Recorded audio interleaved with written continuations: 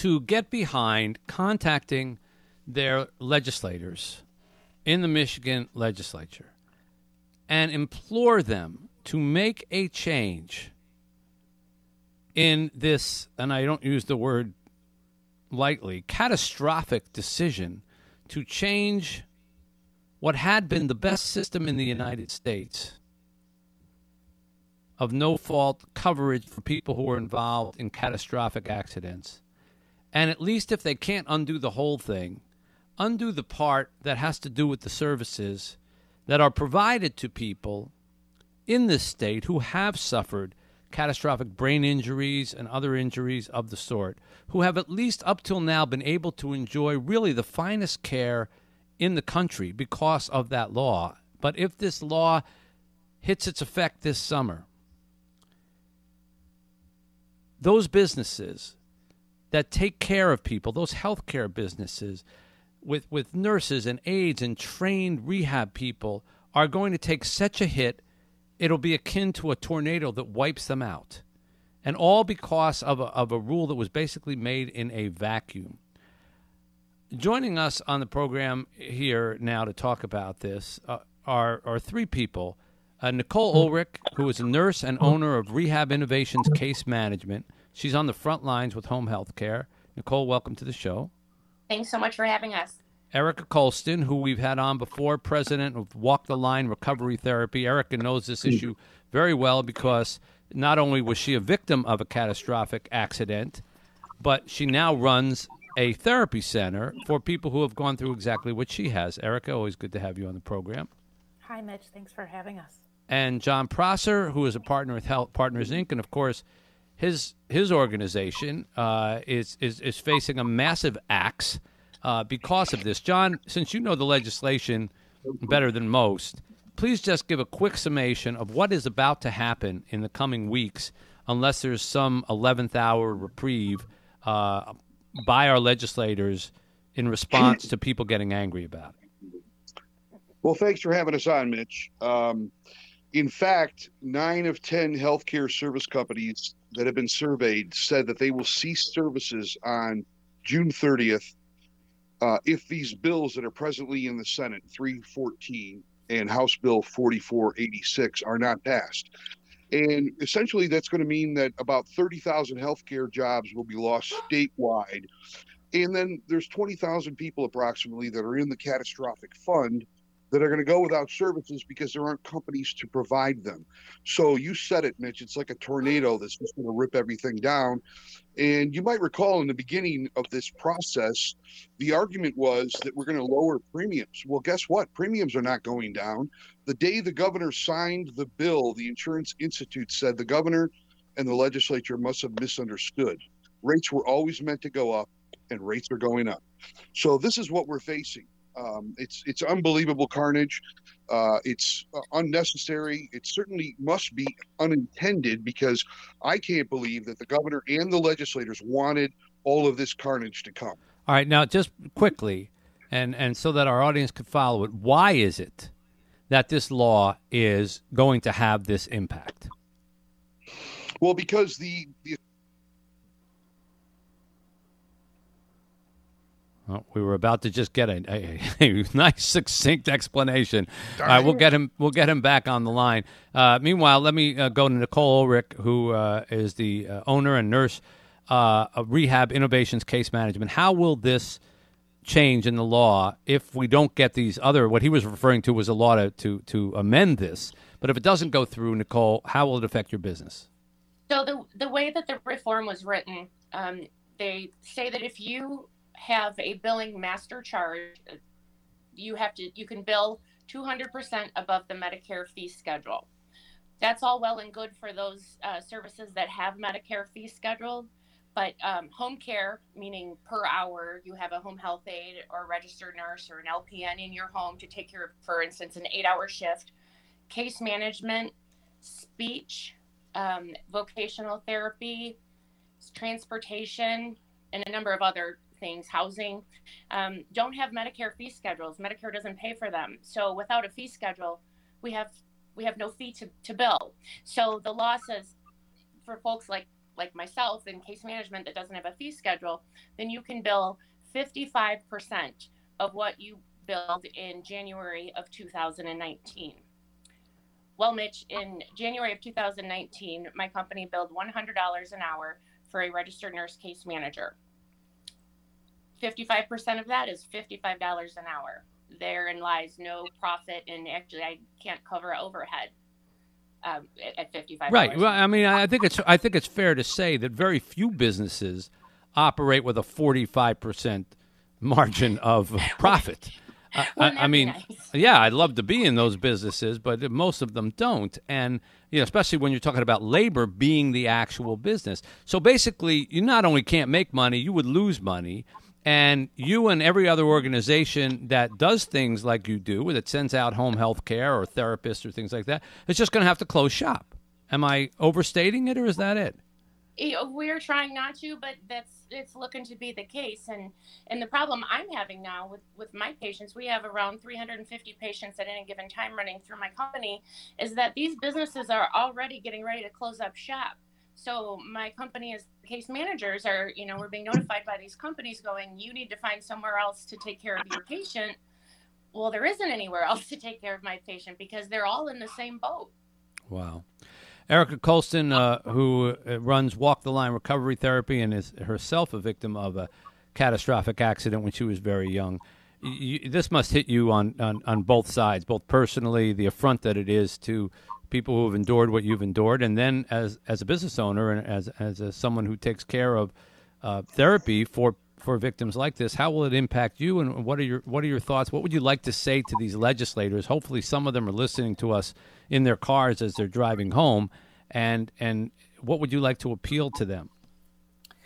Well, absolutely, Mitch. As a survivor myself, I was injured in a car accident 20 years ago, and when I was injured, the MCCA, the Michigan Catastrophic Claims Association, and their actuaries set aside a certain amount of money to reimburse my insurance company for the lifetime care that would be required associated with my spinal cord injury. And that money is there in that fund that has at least $24 billion in it. And so what I would like to know is what happens to that money, because the care that I've been receiving will no longer be available to me. And I understand that, the legislators in favor of this will say, well, nothing, your grandfather, nothing will change. But if the providers that provide my care are not around, then something has changed. And even, Kevin Clinton from the Michigan Catastrophic Claims Association has said, plain and simple, when asked in an interview, survivors that were previously injured are not grandfathered. There is no grandfathering. So I'm at a point, and I'm sure that the survivors listening and those that are part of the We Can't Wait Facebook group and this whole community are very worried for our futures, because the care and the therapy that we've been receiving, and quite frankly, that we were promised, is in jeopardy. And that's a very scary place to be. I'm 43 years old. I'm a mom. I own a business. I'm a productive member of society because of my benefits. And without that, it's a very scary situation. Yeah. From a business perspective, obviously if our clients can't stay in their homes, or they don't have transportation, or they don't have attendant care, they can't come to therapy. So, it definitely does hit us on both sides. But, from the survivor perspective, both for myself and the community and the individuals that we serve, we're terrified. I don't blame you for being terrified, because basically you're being reduced down to, just go wherever Medicaid can take care of something.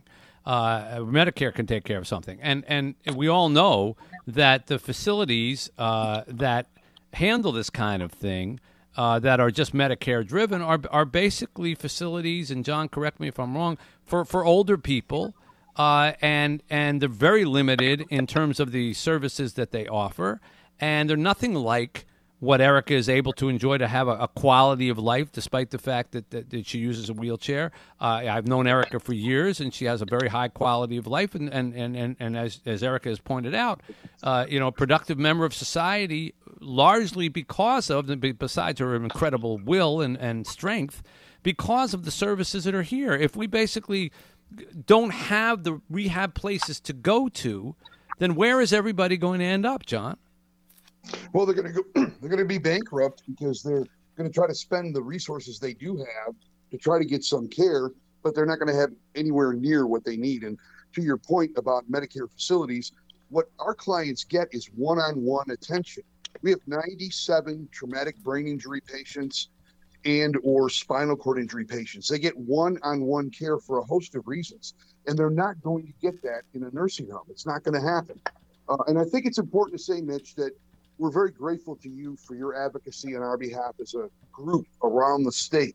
And if your listeners would take the 5 minutes to go to the Facebook and look at the group, We Can't Wait, that explains everything about what's going on, all of the horrors. And then we're asking people to please contact your representative and your senator and ask them to support the two bills that are in the House and the Senate that can fix this. It's an honest thing to do.